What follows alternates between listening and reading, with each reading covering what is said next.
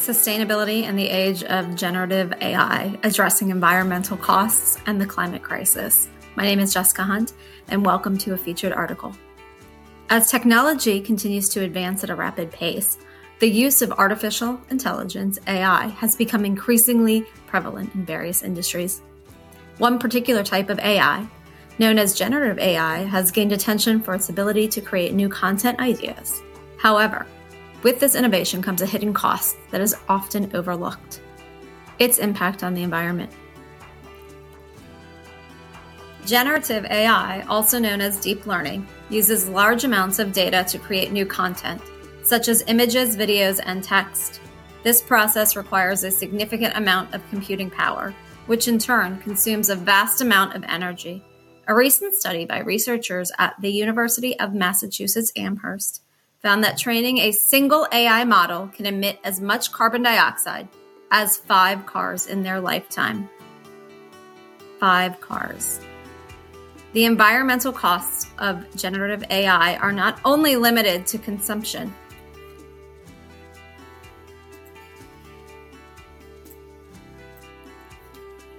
The environmental costs of generative AI are not only limited to energy consumption. The production and disposal of the hardware used to power these systems also contribute to the carbon footprint. Additionally, the mining of rare earth minerals, which are essential for the production of AI hardware, has been linked to deforestation and pollution in many countries. Despite these alarming facts, the environmental impact of generative AI remains largely hidden. Companies that use this technology often do not disclose the amount of energy and resources required to train their models. This lack of transparency makes it difficult for consumers to make informed decisions about the products and services they support. However, amidst this growing concern, there's a glimmer of hope. Climate tech startups are emerging, utilizing generative AI to address the climate crisis. These companies are using AI to analyze and predict weather patterns, optimize energy usage, and develop sustainable solutions for various industries. One such example is the use of generative AI in agriculture. By analyzing data from weather patterns, soil conditions, and crop yields, AI can help farmers make more informed decisions about their farming practices. This can lead to reduced water and fertilizer usage, ultimately reducing the carbon footprint of agriculture. Another area where generative AI is making a positive impact is in renewable energy.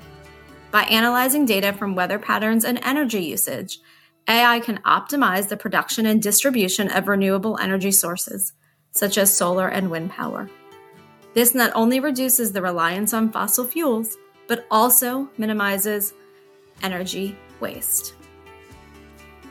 While the environmental costs of generative AI are concerning, it is truly essential to recognize the potential for this technology to address the climate crisis.